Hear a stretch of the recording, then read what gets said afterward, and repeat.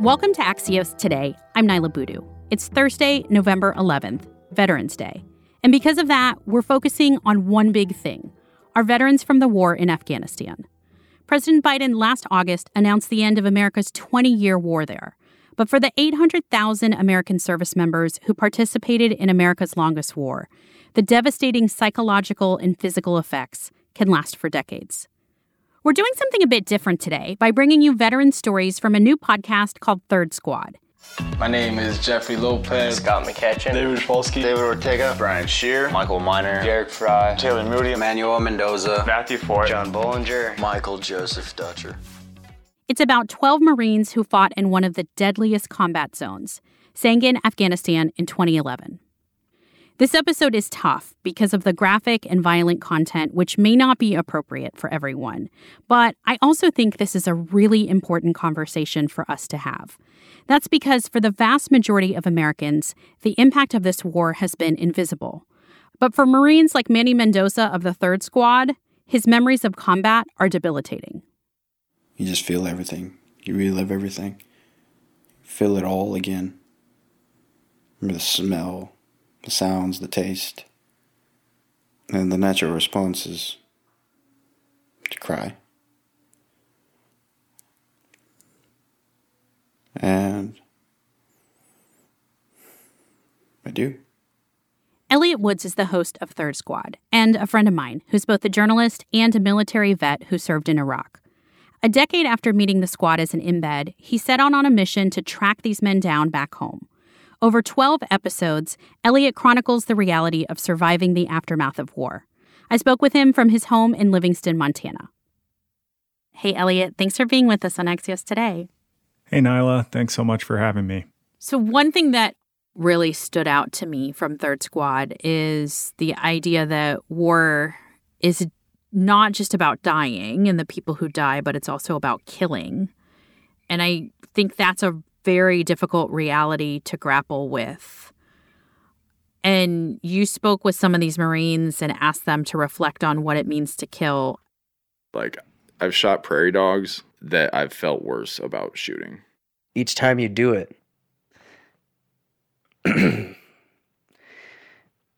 your soul is ripped, is divided, as if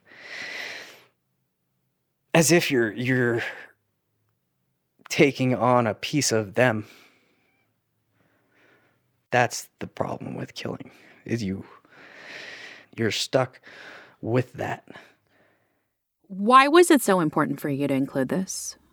Because this is tough. I mean, this is the heart of how hard all of this is, I think. Yeah. To me, talking about killing when you're talking about war is critically important. And I think it's something that is really hard for journalists to talk about with veterans because it's really the ugliest part of war. And yet there's no war without killing. No matter what you do in the military, whether you're in the infantry, in the front lines, carrying a weapon and engaged in direct combat, or whether you're a mail clerk or a helicopter mechanic, you're part of a killing machine. And for the people who are actually tasked with doing the killing on the front line, taking lives of people who they can see right in front of them, that is a profound experience for some of those people that they have a really hard time dealing with when they get home. And some of them don't have a hard time dealing with it. And for me, I think that's a really important thing to understand, that we are training killers and we are sending them to do that on our behalf. So I wanted to talk to people about that. I wanted to talk about the personal cost of that for them. To that point, here's some of Manny Mendoza's memories of collecting the body parts of his friend and fellow soldier. We had trash bags, just black trash bags. Picking his stuff up, picking him up.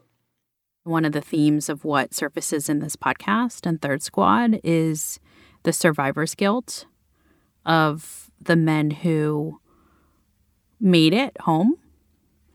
As a country, maybe intellectually, we understand that, but I wonder how you sought to really introduce that reality and that emotion. One of my journalism colleagues gave me a wonderful piece of advice, which is really try to get there and make your first question something like, where do you think your story starts? Rather than coming with a really determined set of questions or things that you want to get out of that person, like this extractive thing, just try to get into it that way. Find out what's important to them and then follow their lead. And so that's what I did in every one of these interviews. And sure enough, those conversations very often led to feelings of guilt and responsibility, because survivor's guilt and other forms of guilt are such a central part of what it means to survive war, to experience war, to survive war, and to live with all of the doubt and the uncertainty related to that experience for the rest of your life. Manuel Mendoza, he's been eaten alive by his sense of responsibility and guilt. And so one night that feeling of responsibility became too much for him to bear, and he was pushed to the edge of taking his own life. I just felt like I gave up. I remember I went outside because I didn't want to make a mess inside the apartment. But for some reason, I just called Fry. He decided to pick up the phone and call his former squad leader, whose name is Jarek Fry. And Jarek Fry was able to talk him down. So it's a really powerful story of how this guilt can be fatal, of how military service members who survive this kind of trauma can take the blame upon themselves, can take responsibility for events that they had little to no control over in the grand scheme of things. You know, they were the 1,000th repercussion of decisions that were made so far away from them and so long ago, and yet they're carrying the responsibility for all of this on their shoulders. And it's crushing. It's just absolutely crushing.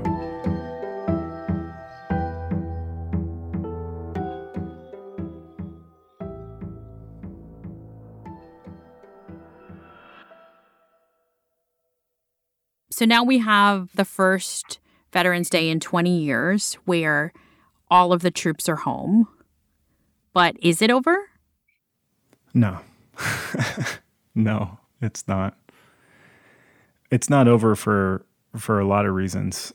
Number one, we still have troops deployed in combat or combat support operations all over the world, including places where what used to be called the War on Terror is still going on. For another reason, the internal war, the rehashing of memories, the effort to make sense of it all, in some cases living with lifelong disabilities, whether they're psychological or physical, these are things that last with veterans forever. What do you hope Third Squad as a podcast does for people? Like, what do you hope that people take away from it? I think my biggest goal with Third Squad is I want people to sit in the room and listen to conversations between veterans about the experience of the post 9/11 wars that they've probably never had the opportunity to listen to in their lives. So few people have an intimate connection to these wars. So few people know someone who's really served or really experienced them in the most direct way. And even when people know someone like that, these conversations are really hard to have. They're really painful. They're really uncomfortable. So whether we will actually reckon with these wars, with this generation of war, remains to be determined. But our podcast is an effort to try to reckon with it. That's the best that I can do, is try to reckon with it and hope that others will do the same. There are 5 episodes of Third Squad that are out now telling these stories. You can find them wherever you get podcasts. Elliott Woods is a veteran and host of Third Squad. Elliott, thank you for taking the time to talk with me and for sharing all of this. I appreciate it. Thanks for having me, Nyla. Thanks for everything you do. It's been a real pleasure. If you or someone you know is considering suicide, you can contact the National Suicide Prevention Lifeline at 1-800-273-8255. Axios Today is brought to you by Axios and Pushkin Industries. We're produced by Alexandra Botti, Nuria Marquez Martinez, Sabina Singhani, Lydia McMullen Laird, and David Toledo. Our sound engineer is Alex Sugiara. Julia Redpath is our executive producer. Sarah Kehalani-Gu is our editor-in-chief, and special thanks to Axios co-founder Mike Allen. Our staff is off for the holiday, so we'll see you back here on Monday with the latest news. I'm Naila Boodoo. Thanks for listening, and stay safe this weekend.